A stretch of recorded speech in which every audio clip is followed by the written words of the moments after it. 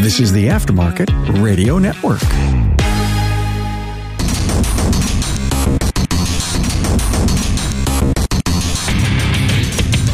Welcome everyone to yet another episode of Diagnosing the Aftermarket A to Z. I'm Matt Fonslow, and today I have the distinct pleasure of having one of my very good friends and a co-instructor and a fellow, dabbler in keys and key cutting and programming and EEPROM. Andrew Sexton. He is the owner of ATS Automotive Solutions in the neighboring state of Minnesota, Iowa. Andrew, thank you so much for joining me. Yeah, no problem. I'm happy to be on. I thought we'd talk a little bit about keys. The reason being is I've been reading some posts and threads and whatnot on various forums, some of them social media, some of them professional forums. And there seems to be some misunderstandings and misconceptions. And hopefully we can clear up a few of those. Some of them are just defining general terms and whatnot. But we co-taught a class. You did most of the heavy lifting at Vision this year. Vision Kansas City, put on by Milwaukee. Yeah, I just did my best. Yeah, I mean, you did most of it. Certainly made up for my presence there. I suppose before we get rolling too much here, I would like to thank our sponsor, Napa. How does Napa support your auto care center through national marketing? Napa will build upon the already successful Know-How for All campaign and promote auto care offerings and services to our do-it-for-me customer with support through sales driver promotions, optimize targeted media in local markets and proven channels, give your repair facility an online presence on Napa Online, generating millions of views per month. If you're interested in partnering with Napa Auto Care and capitalizing on the Napa Know-How for All national marketing campaign, contact your servicing Napa Auto Parts store. So to kind of get rolling here, I've kind of divided the subject up into 4 areas. I don't know if I did such a perfect job of it.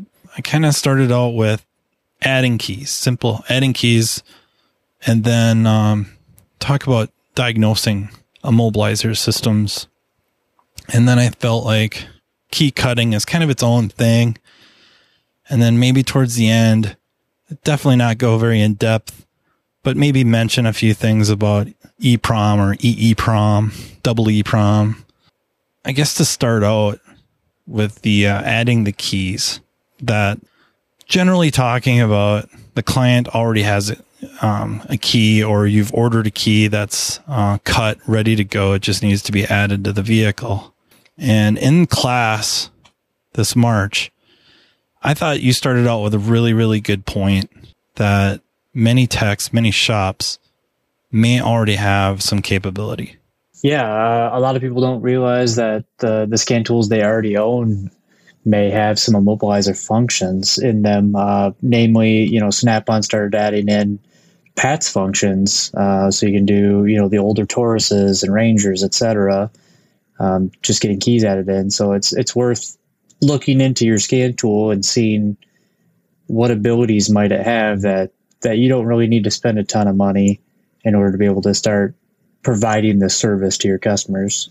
Yeah, I think I've noticed even a few years ago that Snap-on had added some PATS functions for Fords, PATS being passive anti-theft system. And I'm pretty sure I've seen Toyota and Honda capabilities in there.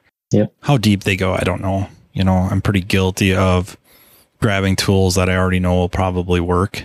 But certainly if you already have a factory scan tool, for most car lines, there's a few out there that adding keys doesn't work the same as the others. I don't know if this is necessarily a good time to cover it or not, but maybe so. I mean, we're going to end up talking about it anyways. The ones that jump out at me are BMW and Mercedes. I can't offhand. I don't think I can.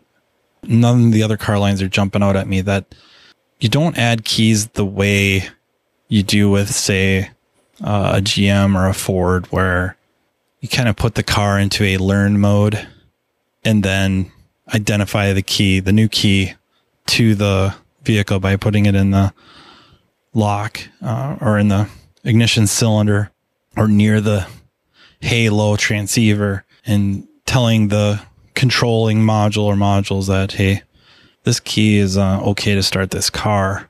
Those two, BMW and Mercedes, they kind of come with key IDs already registered.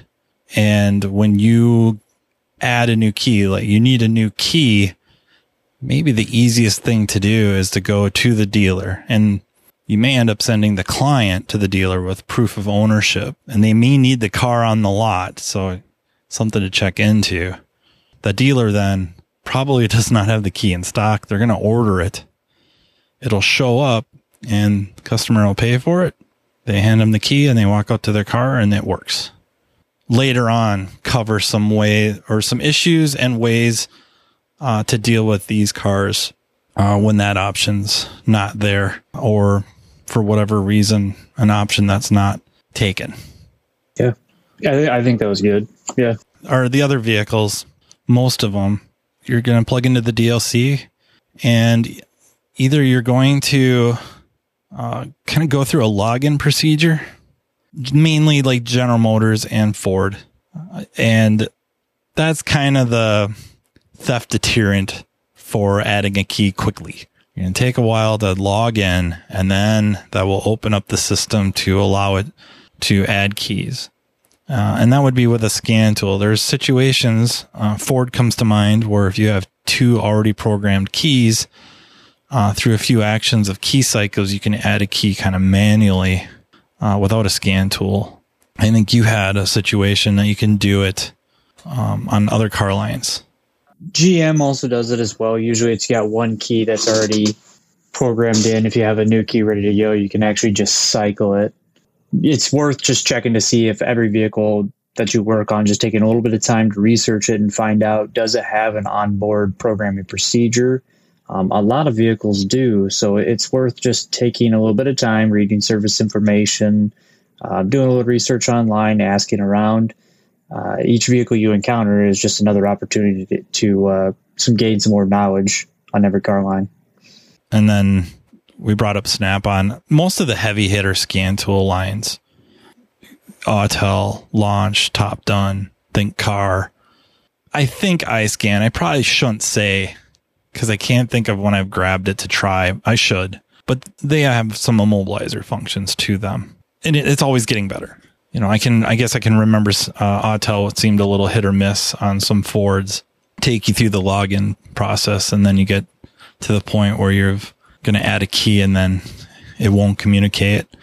They've cleaned that up. And when I say the Autel, I'm not talking about the IM series. I'm talking about the regular like Maxis series of scan tools. We're not talking about like Locksmith or immobilizer specific scan tools or tools just yet. I guess the message really is check out your scan tool, you know, either through owner's manuals, user manuals, forums specific to the tool, just pushing buttons. You may find out you got more capability than you thought you did. You know, Chrysler's kind of that thing we got to bring up. You know, whatever it's Chrysler, FCA, Stellantis. Did Tesla buy them yet? I don't know, but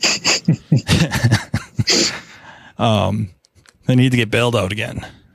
The thing with Chryslers is to put them into a kind of a learning mode, you need something called a PIN code or a PIN, P-I-N, not what you write with. If you don't like my accent, it's usually a 4-digit code, and that has to be acquired. It used to be you could just call the dealer parts departments and they could hand them out. That is, at least in my world, that is not the case anymore. They just can't do it, or they won't do it. Yeah, they cut down on how many pins that the dealer could have every month. So they don't like to give them out very often, but there are some dealers that if you maybe purchase the key from them, or maybe a WCM, something like that, they may actually give you the pin. So it's worth just calling and asking. That way you can get the pin code for free instead of having to pay for it. Then we have a couple different scenarios, really. One is acquiring the PIN code through Tech Authority, Chrysler's aftermarket service information site. To do so, though, you're going to need VSP credentials. VSP is Vehicle Security Professional credentials, and you're going to get them through NASTF, NASTF.org, which is the National Automotive Service Task Force, NASTF.org. If you don't have one already, you can go there, and honestly, compared to when I had to do it, it seems like a cakewalk. They do help a lot more with what information you need to get. The biggest thing, in my understanding, the biggest thing is understanding what kind of insurance you need. That seems to be the biggest hang up. I think there's a lot of resources through NASTF on NASTF's site to help you and your insurance agent get the right insurance. And then it's submit some paperwork, background checks, stuff like that. And then you will be issued I think it's still called an LSID, locksmith identification number, alphanumeric, and you use that on we're talking about Chrysler, so Tech Authority. You use that and you plunk down, I don't remember the last time I bought one. Is it $15? It could be 25. I actually don't remember myself. Yeah. Anyways, most of these PIN codes, and later on we'll talk about key codes, are two different things. The cost, I don't know if I've seen one above 30. Usually they're in that $15 range. Toyota is the only one that comes to mind of being a bit more expensive. You did have to buy the 3-day subscription at least, and then purchase the key code, PIN code after that. Well, not PIN code, but key code. But they did change it up, and they did actually make a couple changes, I think, to make it a little bit cheaper. Nice. So you submit that, and then it'll process your payment and then take you to a screen that's got that PIN code.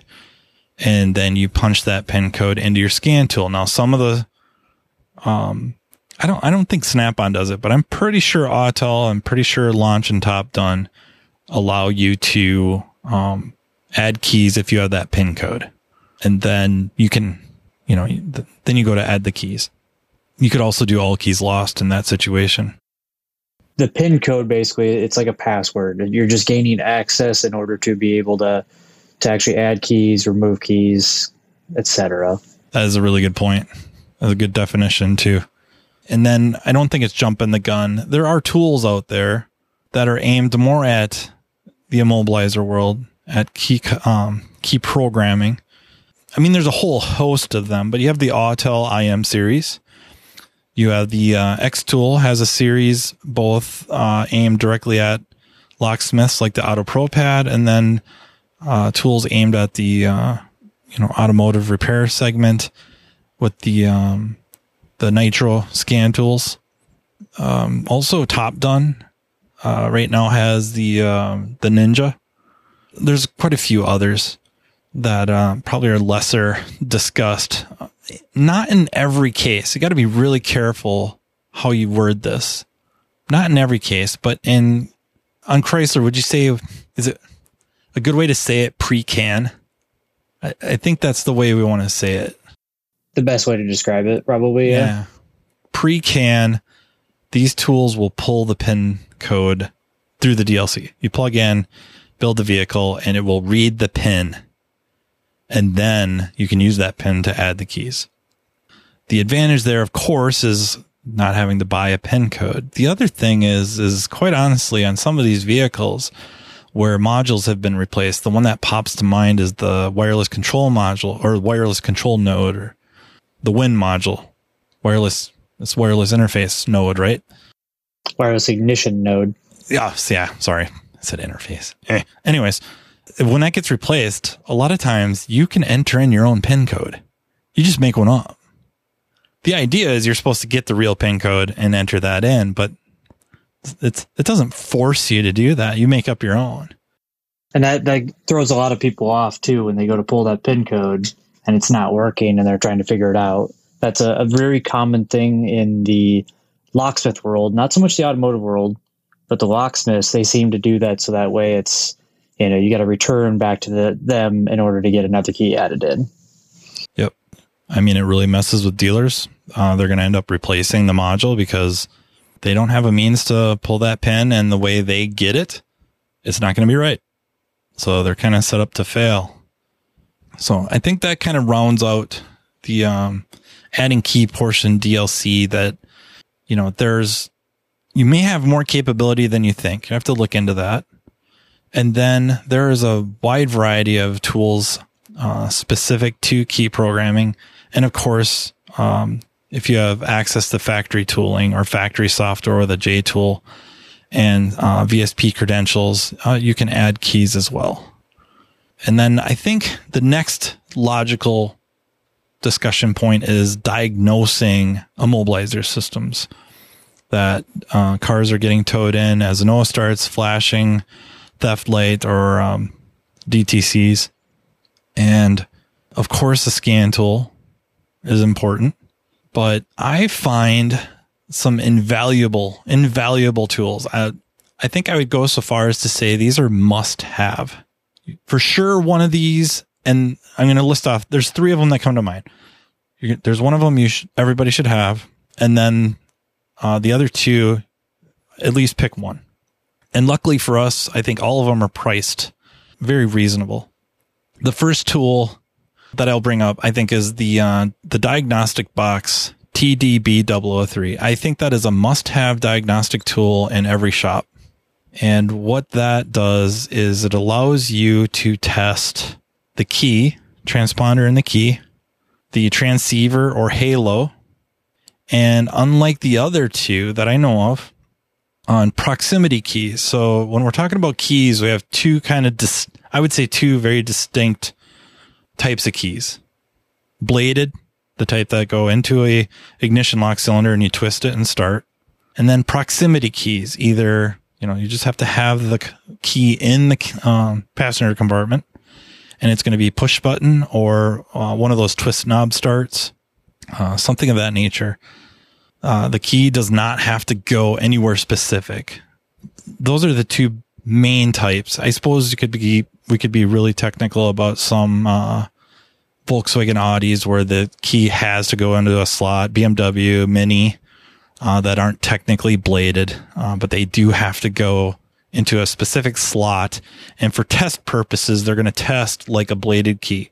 So inside the key is a transponder, a small chip that when excited by field pulses from a transceiver reports something very unique, and like an encrypted ID number. Really, it's what it is.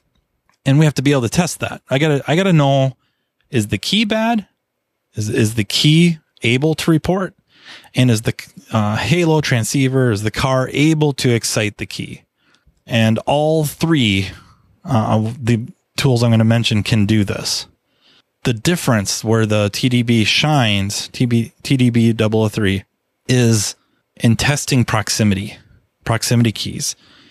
That you can have this tool in the vehicle with you, and you set the key on the tester, and you hit the push button start, and you can tell if the car is sending a message or signaling the key to identify itself, and then you can see if the key responds. And it does have a transponder chip in it, but that's not really how it talks. It's going to use battery, and it's going to have, probably an RF type antenna that's going to message back and forth with the car, with the module, if you will.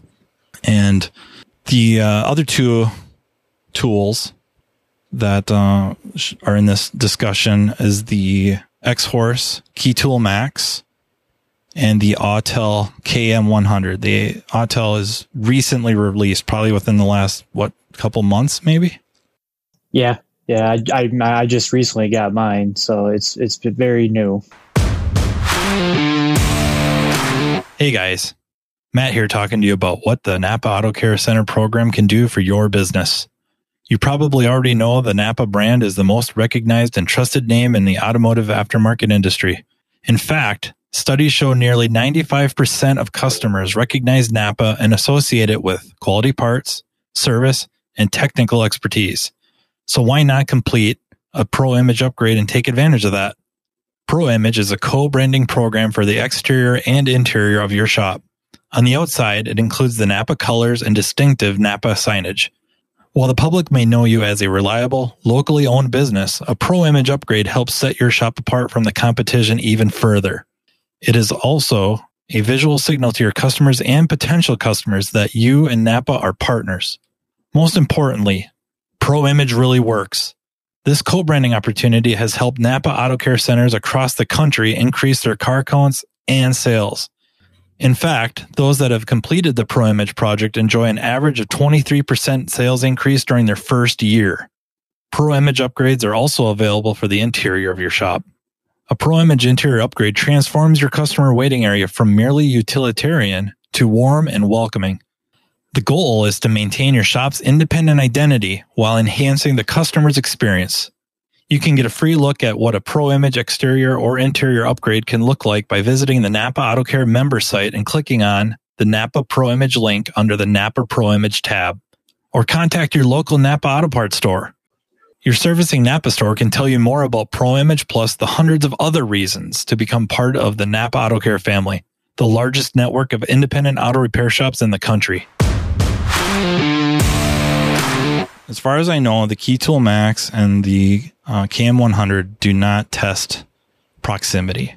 They can't do that, but they're very strong on testing the transponder chip in the keys, as well as the transceiver or halo on the car. And therein is where you see the need for maybe more than one tool. The TDB 003 is so good with proximity keys, specifically if you think you might have a problem. And then these other two are going to be also needs, picking one of two of them. And Matt's going to kind of explain why. For sure, you're going to want one or the other. For sure. Either the Autel or the X-Horse. Or be like you and me and just have all of them. Yeah, me too. Yeah, I don't know. I don't know if I ever want to recommend people just buy stuff to have it and see how it works, but probably why I don't have a boat or a nice car or a big house or a swimming pool or nice clothes. Yeah, but I got, KeyTool Max and a KM100 and a TDB 003 and a whole bunch of other stuff. I don't know how any of it works, but I got it. One interesting thing, with the KM100, the Autel, is they're coming out with universal proximity keys. And the KM100 will allow you to duplicate or create a proximity key for the car in question. So that's an interesting addition. What I feel is important, why I'm saying you need, and I'm not kidding here, I think you need for sure the TDB 003, the diagnostic box, and one of the other, either the Autel or the X-Horse, is because when you go to test the chip, so customer comes in, drops the car off, has it towed in, doesn't start, it's got theft codes, theft lights flashing. You really don't know, is it on the car side or is it a bad key? And I think you had brought up in class how one way that we get caught trying to test that is call the customer. Yep. Hey, do you have a second key? Can you bring it in for me? That way we can check and see if that's the only problem that we have. And with this KeyTool Max or the Autel, you're actually going to take that key that they've brought in or dropped off, and we're going to try and read it. Can we get the ID from the transponder? What information can we receive from it? If you're getting an incorrect key code in the system and we try to read this key and it won't read it, have a pretty good idea that maybe we just have a bad key, and how much time have we really spent on it. We grabbed a scan tool, hooked up, read codes, pulled out our KeyTool Max or our Autel KM100 and tried to read the key. At that point, call the customer, see if they got another key, find out they do, boom, that's our only problem, and then try and sell them another key. Or if we find out we can read the key, which sometimes you can have a bad key and it will still read just fine. Yep. But we can use these tools to actually see if the coil is exciting, trying to read that key. And if we're not seeing anything from that, then we know that we need to kind of travel down that portion. And both of those tools have that function as well. Yeah, what I really like with the KeyTool Max or the KM100 for the transponder testing and really transceiver testing, but mostly the transponder is the TDB003 will test the transponder and tell you if it's good or bad, but or at least tell you if it's reporting. Is it responding? But there's really no details. The KeyTool Max and the Autel, they give me some detailed information about the transponder chip. And so maybe on a car that, this key I've had since I bought it, it's not such a big deal. But when a customer comes in with a new key and, the dealer wouldn't program it, couldn't program it, they bought it online, tried to program it themselves, the little small instruction sheet that makes them do a whole bunch of stuff in sequence to add the key, and I don't think it's ever worked. That you could read these chips, and now going to any number of sales sites for keys, and there's a plethora of them out there, or consulting some resources, locksmith type books, stuff like that. You can find out, is that even the right chip? The car is supposed to have an ID46. You go onto, whatever website or you're going to buy keys, or whatever vendor, call them up, and they say it's going to be an ID46, and you're reading this key that they bought off, eBay or Amazon, and it is not an ID46. There's really no point in trying. You're done. They got to get the right key. It's the wrong key. That's just something that TDB003 does not do. I mean, it's not really a knock because it does some other things extremely well. And then the other thing with all three, I just don't want to forget, all three check or test remote keyless, the key fobs. Do they output, and what frequency are they putting out at? And then you can use that as a diagnostic tool as well, especially if they, again, I bought this key off of, eBay. It was really cheap, a quarter of the price of a new one from the dealer. I can't get the keyless entry to work. Oh, yeah. Well, it's not the right frequency. It's supposed to be 315 megahertz. It's 433. It'll never work. Those tools are extremely important from the diagnostic end of things. And that's not to discount scan tools and scopes. And, I know some people used to use like AM radios. These tools come in very handy, save you a lot of time, give you direction. I mean, that a lot of times we just need direction. The other thing to note on the X-Horse, the KeyTool Max, it can also be paired to your key machine. So that way you can actually use that as a device to program to cut the keys, that kind of stuff. So that way you're not using a phone. It's always kind of weirded me out to use my phone. My phone is always going off. Last thing I want to be doing is cutting a key and find out I get a phone call in the middle of it and it goofs something up. But yep. It weirds me out, and I feel like it's going to happen, but that's why I have the KeyTool Max. Not only that, both the KeyTool Max and the Cam 100 also have some immobilizer programming functions as well. Maybe not the most in-depth thing, but there are a lot of functions there. Yep. And then I have my KeyTool Max. I got it to go with my key cutting machine. Just as you say, I wanted to keep the apps off my phone. I didn't want to be over there with my phone. Another tool I've been using more and more, this will probably lead us into the next subject, key cutting, is X-Horse has this new tool called a key reader, and you interface with that, or you can interface with that with your KeyTool Max, and it's a high resolution camera that you stick a key blade down into, and it reads the bitting. We'll just say, it looks at how the key is cut, makes measurements, and you can use that either directly with one of their key cutting machines, or you can just take that bitting number, punch it into whatever key cutting machine you're using, and cut the key that way. What I really use it for isn't so much that. Can you think of anything else to say about the TDB003 or the KeyTool Max or the Cam 100? No, I think we pretty much covered those three. So now we're into key cutting. And when it comes to key cutting machines, I think there's really two main categories. You have the old conventional, maybe outside cutting, hardware store style key duplicator. It's got a cutting wheel. You mount key that you're going to be duplicating on one end and the other on the others for the cutting wheel, and you just trace it out and it cuts it. And then you have the other style, which is basically a tabletop mini CNC machine. And it will also duplicate outside cut keys. I don't know that it does as good a job. A very few, but there are some keys that you're going to find difficult to cut outside cut keys with it. But where you do need them is the high security keys. Maybe the best way to talk about those is really anything that isn't a standard outside cut. Yeah, I mean, pretty much all new cars are using high security. A lot of people even refer to them as laser cut keys. So if anybody's ever heard of that term, it's still high security is the technical term.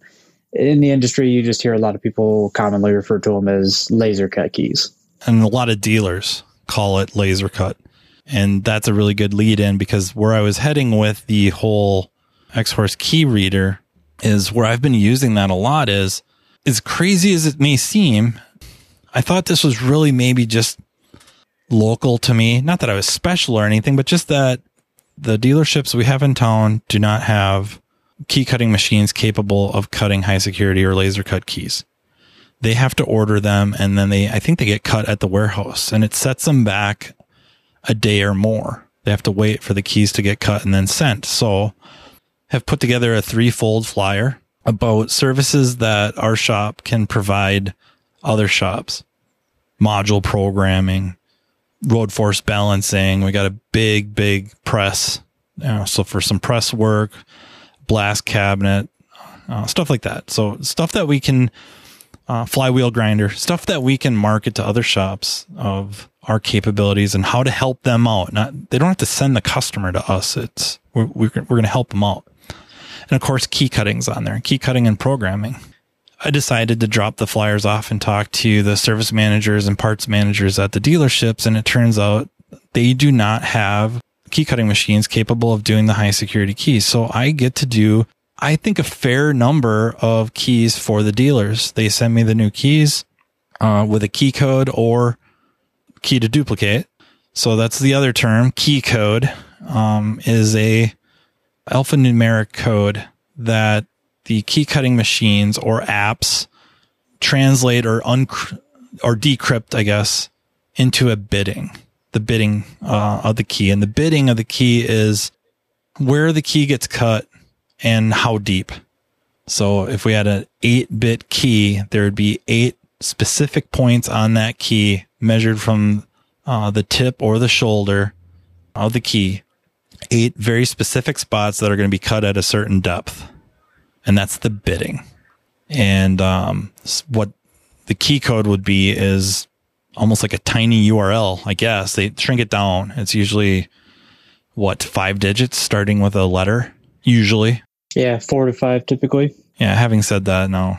First one everyone sees will be different from that. But most of them that I see are kind of like that. They start out with a letter and then it's 4 digits or 4 numbers. Going to be usually like an M1350 or something like that. Yep. So the way to get a key code is like we were talking with PIN codes with your VSP. Same scenario. A lot of times you get them at the same time. You can get the PIN code and the key code together and then go and cut that key. Andrew has a really good rant about key codes and what to do with them after you're done cutting the key. When you guys pull key codes, the biggest thing that we have to remember is that this is sensitive information. So if you take a photo, if you print it off, when you are done, you cannot enter that information into your shop management system. Sometimes we have some people that I've talked to that are, I enter it in the memo. I write it down in the notes, something like that on their ticket. You cannot do that. If the VIN number or the vehicle owner's information is there, it cannot be kept along with it. So you do need to destroy that information. It's unfortunate, but that is the trade-off that we've been able to have access to these codes. So if we start doing the wrong thing with them, we will lose access to them forever. And that's not what we want to do. NASTF has worked really hard to get it for us. So make sure you're deleting photos, paperwork, anything that has that key code and that VIN number together. So if there's a way to identify the vehicle along with the key code, that needs to be destroyed. Good advice. And then to finish the thought that I started with a few times with the key reader is I never see the car. So they give me a key code, or they give a key to duplicate. It's much easier to do. But the key code, I never see the car. I found that kind of CYA, I can check the bitting of the key after I'm done cutting it. Is it right?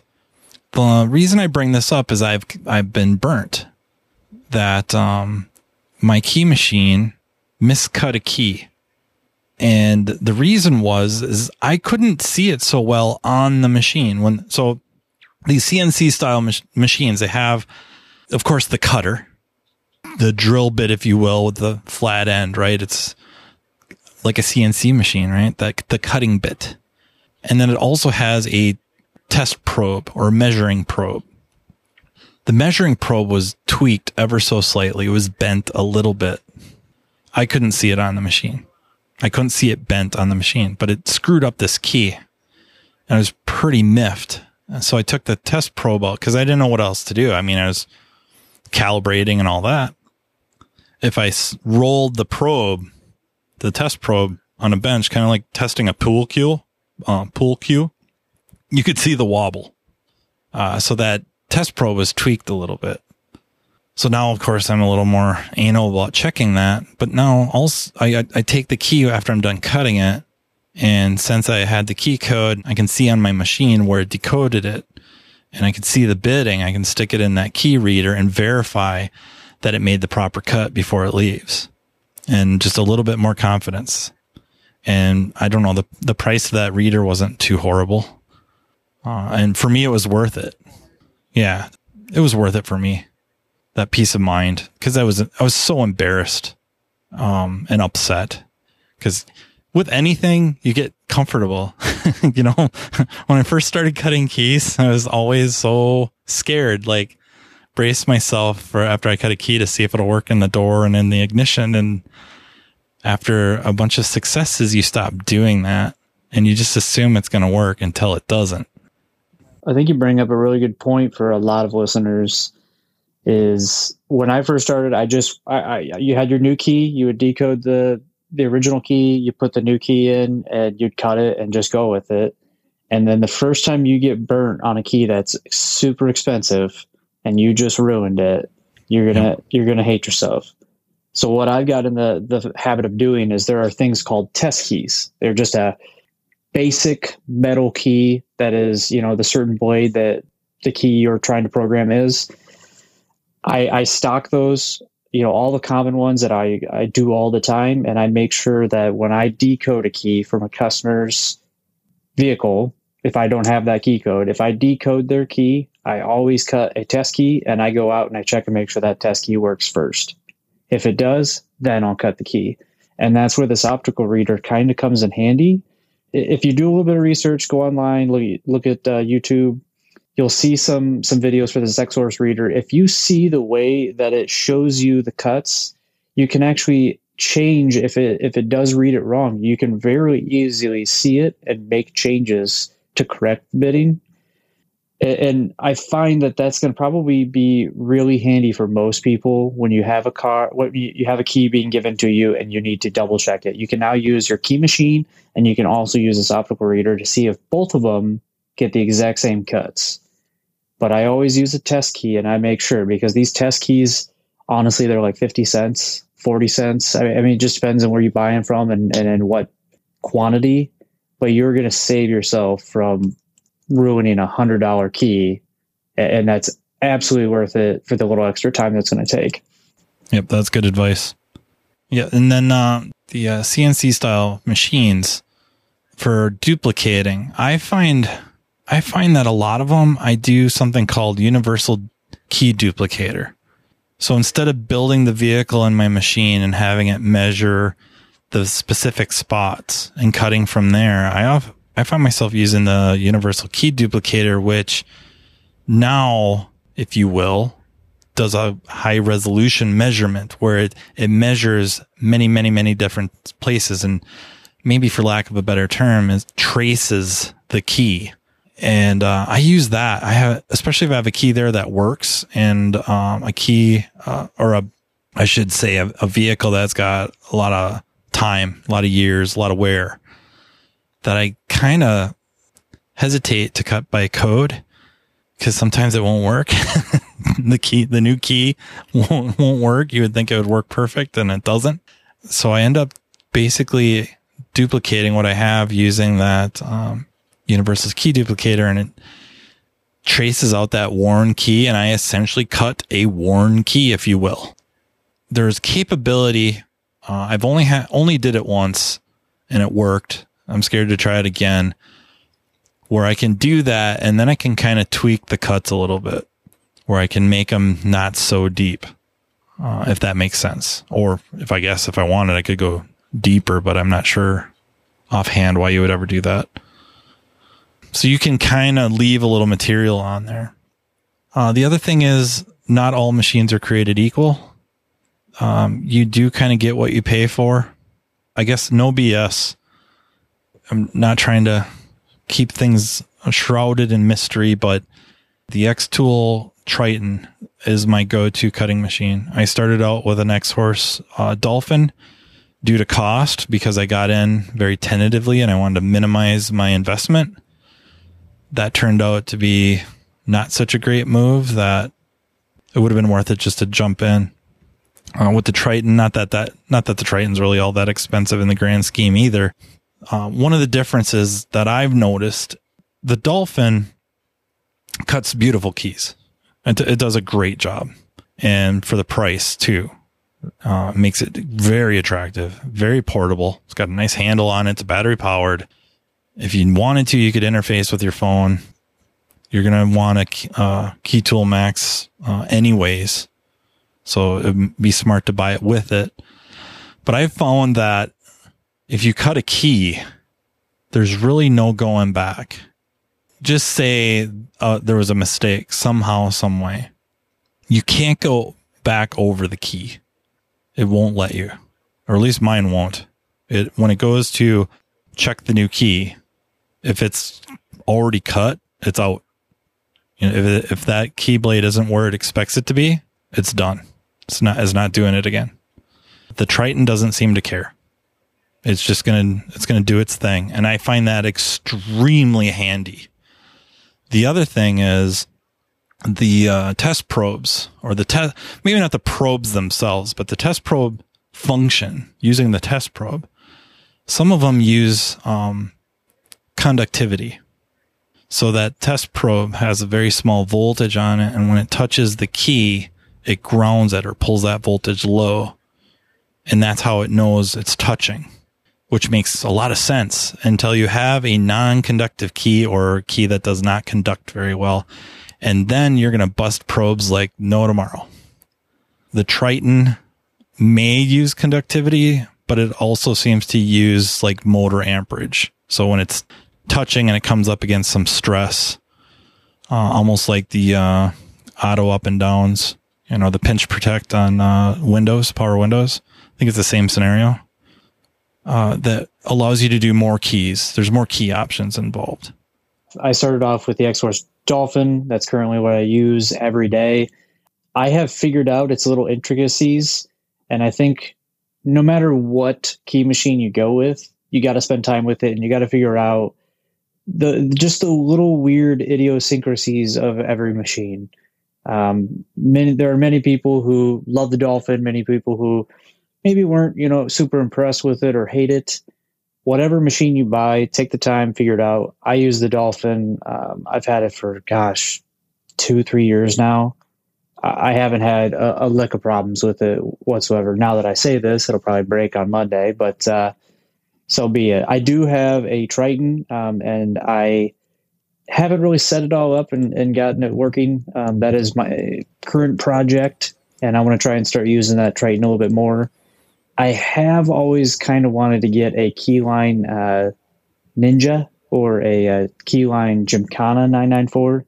They are a very solid machine. I know a lot of locksmiths use it, but it is a bit more expensive than maybe this Dolphin, and I actually don't remember what the Triton was. Okay, looks like the Xtool Triton goes for about $4,000, $4,200. Yeah, since I got that, I hardly ever use the Dolphin. And I know there's a Dolphin 2 out. I'm not very sure what that's going for. I think the Dolphins that we got back in the day were probably around $2,500, $2,000. Yeah, I would say like 2,000 maybe. Yeah, man, ever since I got the Triton, I don't hardly ever use the Dolphin. It's been a great machine. Couple of reasons. One is the interface is right on the machine. So I don't need a separate tool to control it. The other thing is it's got the dome cover, so you shut it, it keeps it a lot cleaner. It keeps the area a lot cleaner. Honestly, though, we're kind of splitting hairs. We're kind of splitting hairs here that you're going to kind of want two different machines, the CNC style, and you're probably going to want a old school, if you will, outside cut duplicator like you would see at a hardware store. There are a lot of them out there. They're not that expensive. Oh man, there's weeks where I use that twice as much as I use the Triton for outside cut keys. It's fast, accurate, cuts beautifully. I would foresee having one of each. I see a common theme here where we keep saying, "Oh, you're going to want to have this, and you're definitely going to want to have this." If you step into the key world, I think everybody's going to find, depending on if you tell yourself I'm going no farther than this, you will eventually find yourself, you'll buy another tool and you'll buy another tool because that tool can't do this. And then this one can do that. You constantly, once you start doing keys, and if you actually market yourself in your area, you will start finding people are being sent to you by other shops, by the dealership, by locksmiths. One of my best places I get customers from is locksmiths. Like we have like one major locksmith in our town, in our city, and anything they don't want to do, they feel is over their head, which usually is European cars. But honestly, they send me Toyotas all of the time. It surprises me what they will just kind of choose to pass on. But in reality, they don't really want to do automotive. As these new cars are getting more in depth, they don't have that knowledge unless they specifically go into the automotive side. A lot of them, they want to do residential, commercial, maybe safes. They don't really want to do auto. So you may find in your area that they may send you all of their business. That's exactly what I found. Before I started buying tools, I reached out to, there's two major locksmiths in town, and I called them up, and their question was, do you plan on doing anything other than automotive? And I said, no way. I have no interest in doing anything but cars. And then both of them, I contacted them individually. Both of them, the second thing they said was thank you. They thanked me for taking this off their hands. And I would be hard pressed to say which I get more referrals from, but I think for a long time, the vast majority were coming from the two locksmiths. It's probably now expanded out a little bit more as you gain a reputation as being that place. I also went to Ace Hardware and explained my capability. Also just that I'm willing to help them too.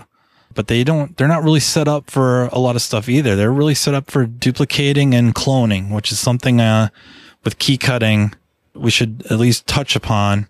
We were talking about the IDs of the transponder chips inside the keys.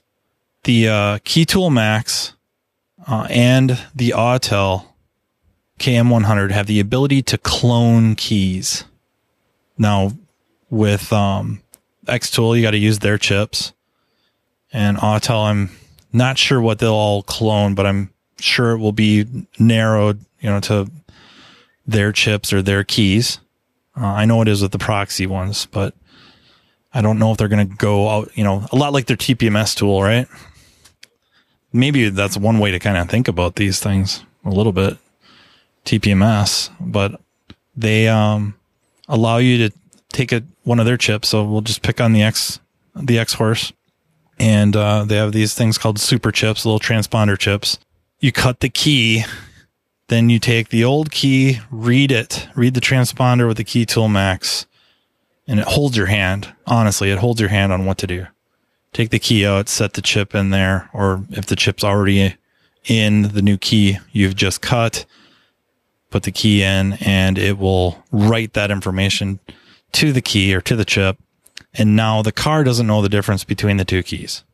I'll level with you. I don't do it a lot, but when I do, it usually bails my butt out. Yeah, I just recently had a Saab that I had to have the Tech 2 have everything I need to program a key in, and unfortunately this car just would not accept a new key. And luckily I took a minute, thought about it, read the key with my Key Tool Max, and it did say that it was clonable. In that information it gives you the ID. It tells you if that chip is already locked, which if it's programmed to a car, more than likely it's locked. It tells you, is it a clonable transponder type? And luckily on this car, it was a clonable chip. I was able to just clone it, throw it in the body of the Saab key, and it ended up working and kind of bailing me out of a situation. Whereas we don't know if there might have been something extra wrong with the car or something. I did try multiple keys, and it wasn't a key issue. It was something with the vehicle, but we were able to get them another key and move on without having to kind of do some more in-depth work. It's interesting you bring that up, because I think it almost kind of sort of leads us into the last category here, which would be EEPROM or EEPROM, because I'm too lazy to say EE or double E. So I say EEPROM. Maybe I should just say EEPROM. You're talking about, you read the key with the Key Tool Max or the Autel, and it will tell you if that key's been locked. So like you said, if it's been programmed to if that key's been programmed to a car already, it knows that. So it's not going to let you take one key and set it up so that key can start a fleet of vehicles. It will not allow that. Interestingly enough, at least concerning the Key Tool Max, you can buy some boards, and I mean boards like, should we say circuit boards? And then the circuit board of the key you're talking about. So when we're talking about these locked keys, a lot of times they're kind of like the Fabics on Chryslers, or they have a circuit board in them, and many others. Switchblade keys, where there's a keyless entry portion in it. There's a circuit board in there, and you can take these circuit boards out of the keys, mount them onto these circuit boards that connect to the Key Tool Max, and unlock the key.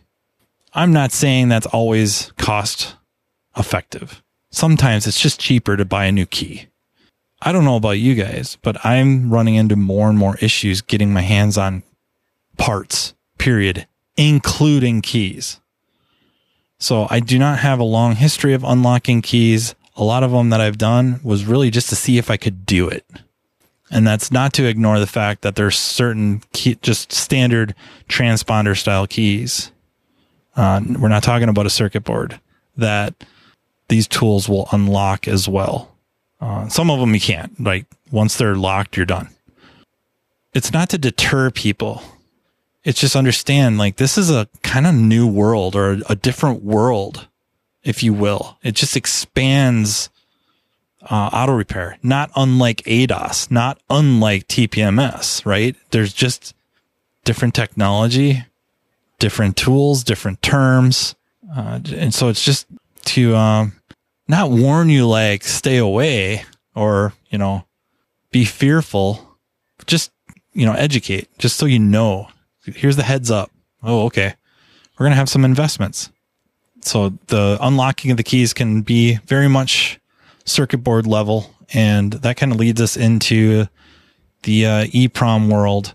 And Andrew does way more EEPROM work than I do. I do a decent amount. You do far more than I do. So I will let you try to paraphrase. So in the EEPROM world, typically what we see is you have an immobilizer, and maybe it's just its own immobilizer box, or maybe it's part of the ECU, maybe it's part of the instrument cluster, but that a lot of that information is typically stored on an SOIC chip, an 8-leg chip, just an EEPROM, that if we have one of these programmers, we disassemble the module, the instrument cluster, etc. We get down to the circuit board, we can actually connect to it. Sometimes you can do it in circuit where we're actually leaving the chip on the board. Other times, and depending on your programmer and depending on the vehicle, you may need to actually remove that chip from the board to be able to put it in the programmer, get the information. And the biggest thing there is there are times where if you try to read it in circuit and you don't know that you can't do that with this particular model, you may actually wipe out the information and it's completely gone. It does take some training. I would recommend anybody who's looking into it, take the time, look around. There are a lot of training classes all over, both in the automotive world and locksmith world as well. But EEPROM, we're going to pull that information out of that chip, and we will actually be able to see the keys. So we can use another programmer, load that bin file into it, and we'll see key 1 had this ID, key 2 had this ID. And a lot of times what we'll do is we'll remake that key. If all the keys were lost, we'll remake that key. We can just stick maybe an Xsource chip in, click generate key, and it's going to make key 1 with that ID into that chip. And it's just like we have key 1 all over again, like it was never lost. On the flip side, they also have, for some vehicles, not all, early Toyotas, 2000 Toyota Camry, something like that, the immobilizer is on a chip in the ECU. You can either take the information off that EEPROM, or there are ready-to-learn files. So you basically would put this file in that would make it look like this ECU was from the factory, and then it was just ready to go to accept keys. You would load that file in, put the ECU back in the car, have your new keys ready to go, and usually there's a little bit of a dance, either pumping the brake pedal, turning the key in the ignition so many times, kind of a sequence thing, and you would program the new keys in that way. So there's a lot of different options. There's a lot of different ways to do it. When you get into the EEPROM world, I would definitely say in keys in general, there is definitely a beginner, intermediate, and advanced level. I would definitely say adding keys is just your most basic beginner thing. So if you're getting into this, just start with that. Get comfortable with it. Get comfortable with cutting keys. Step up to doing all keys lost. That's kind of your intermediate phase is all keys lost, because sometimes it's a little bit more difficult. You might have to get a key code, whereas before you didn't need to because you had a key to decode from or copy. This way we have to get a key code. Some cars, it's a lot more difficult in an all keys lost situation. Others, maybe you just need to get 2 new keys and cycle 2 keys in. Ford is a big one of that. GM's newer vehicles, they require 2 keys. You can program 1 key in and the car will start, but you will have a theft light on, so you'll need a second key. Our advanced level is going to be that EEPROM world, and the EEPROM world definitely opens us up to more European cars. You will find European cars, typically we are doing some sort of EEPROM, but it doesn't necessarily have to be specific to European. Just like I said, we had that 2000 Toyota Camry. That is a really common one. If that car got towed to the dealer, they would be wanting to replace the ECU. Unfortunately, it's a 2000 Toyota Camry. There probably aren't really any new ECUs anymore. So they're kind of out of luck in that situation, and that's where they actually get towed down to my shop, and I can make keys for them. It's a lot less costly than having to replace that ECU and move on. You know, it's kind of hesitant to talk about EEPROM a lot, but we can't not. You know, we're talking about a mobilizer. We can't not talk about EEPROM. The thing with EEPROM is it opens up the possibility or the potential for more than just a mobilizer. You know, we're talking about being able to, in some cases, you know, I don't want to oversell it either. But there's potential to, again, with this parts acquisition issue, to maybe make some used modules work, where they shouldn't normally be, able to be used. So then also with the EEPROM, there's of course the programmers, the readers and the programmers, and some of them read really well. And then you may have to use another tool to read the information off the key to then write it back to the chip. There's going to be equipment purchases that aren't just the programmers and readers themselves. That'll be an investment. But then you're also looking at buying a good soldering station, or desoldering station is usually what they're referred to as. Hot air gun. Sometimes they're kind of a all-in-one unit, but like anything, if you buy just a high-quality soldering iron and just a high-quality hot air station, they're probably going to be far better than the all-in-one units. There's also the solder suckers. So I have a electric gun that's a solder sucker, Heiko, that I love to death.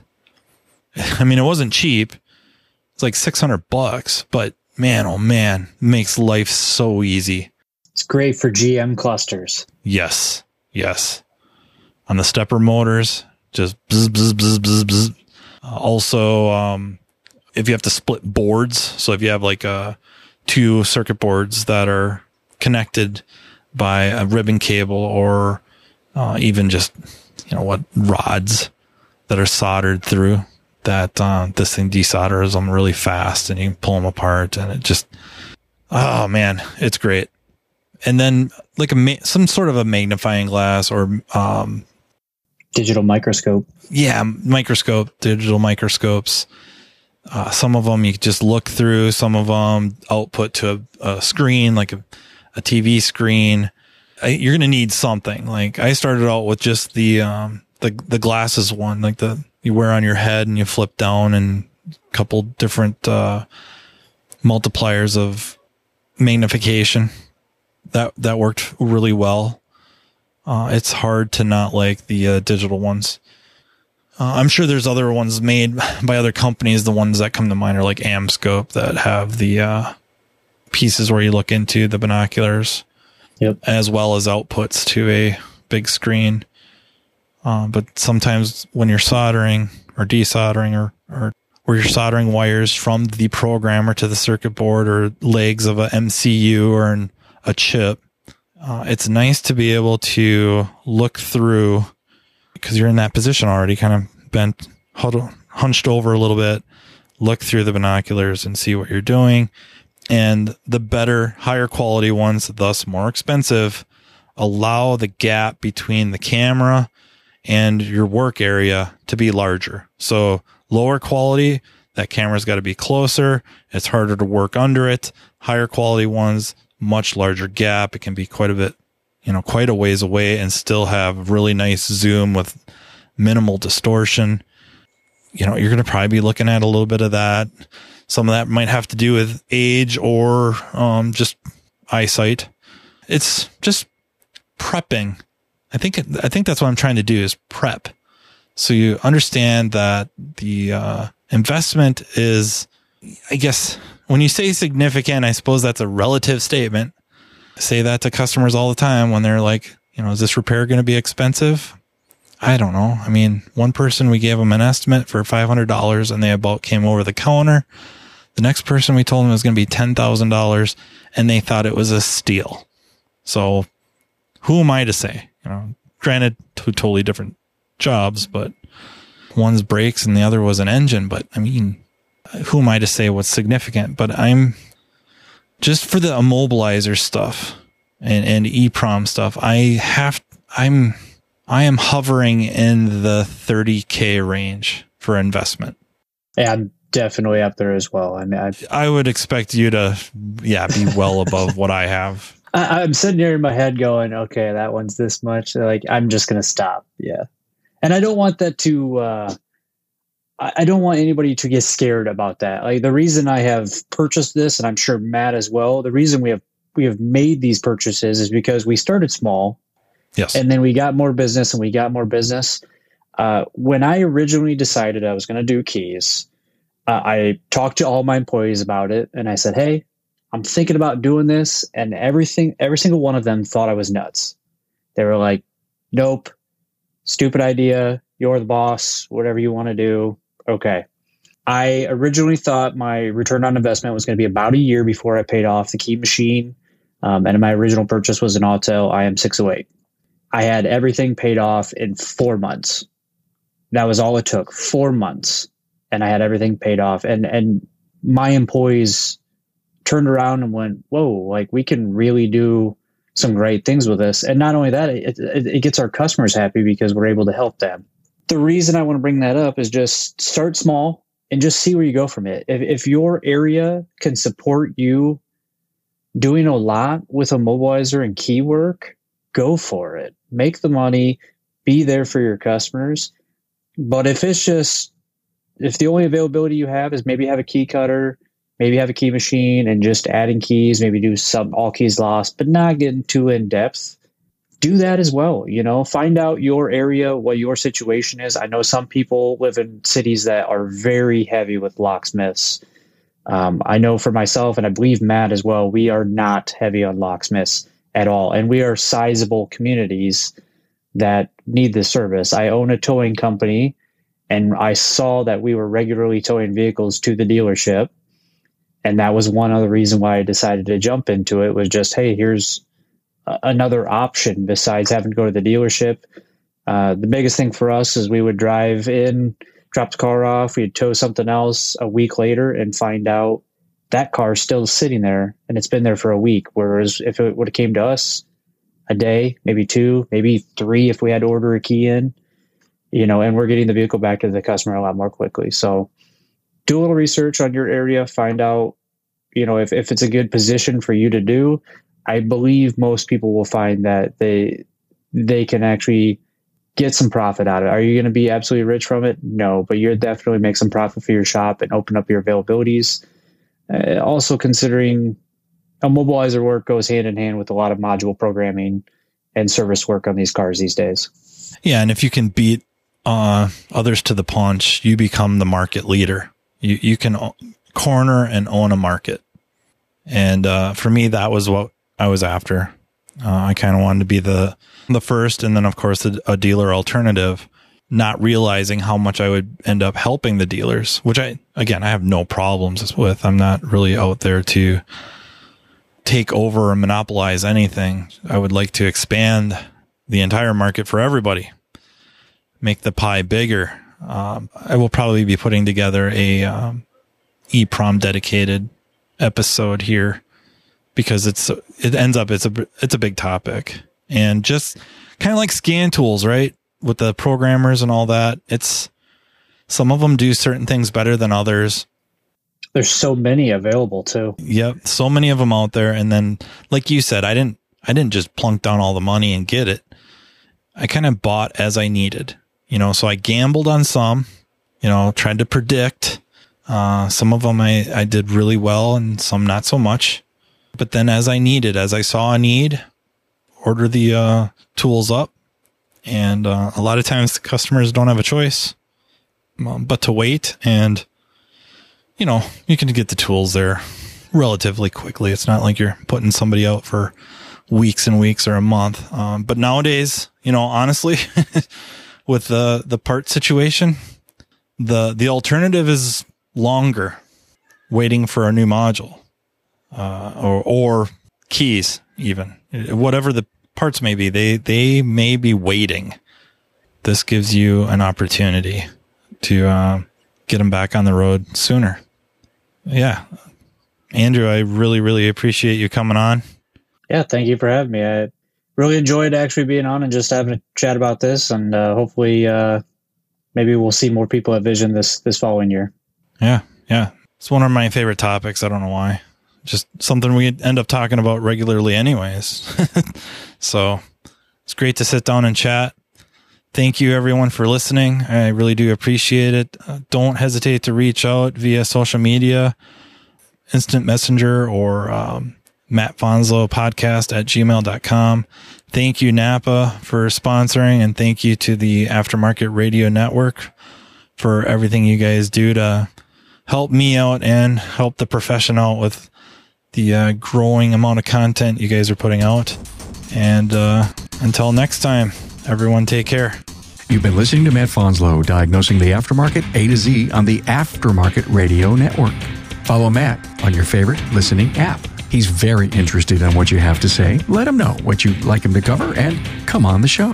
Matt is all for advancing the aftermarket. Find Matt Fanslow on social media and connect or on aftermarketradionetwork.com.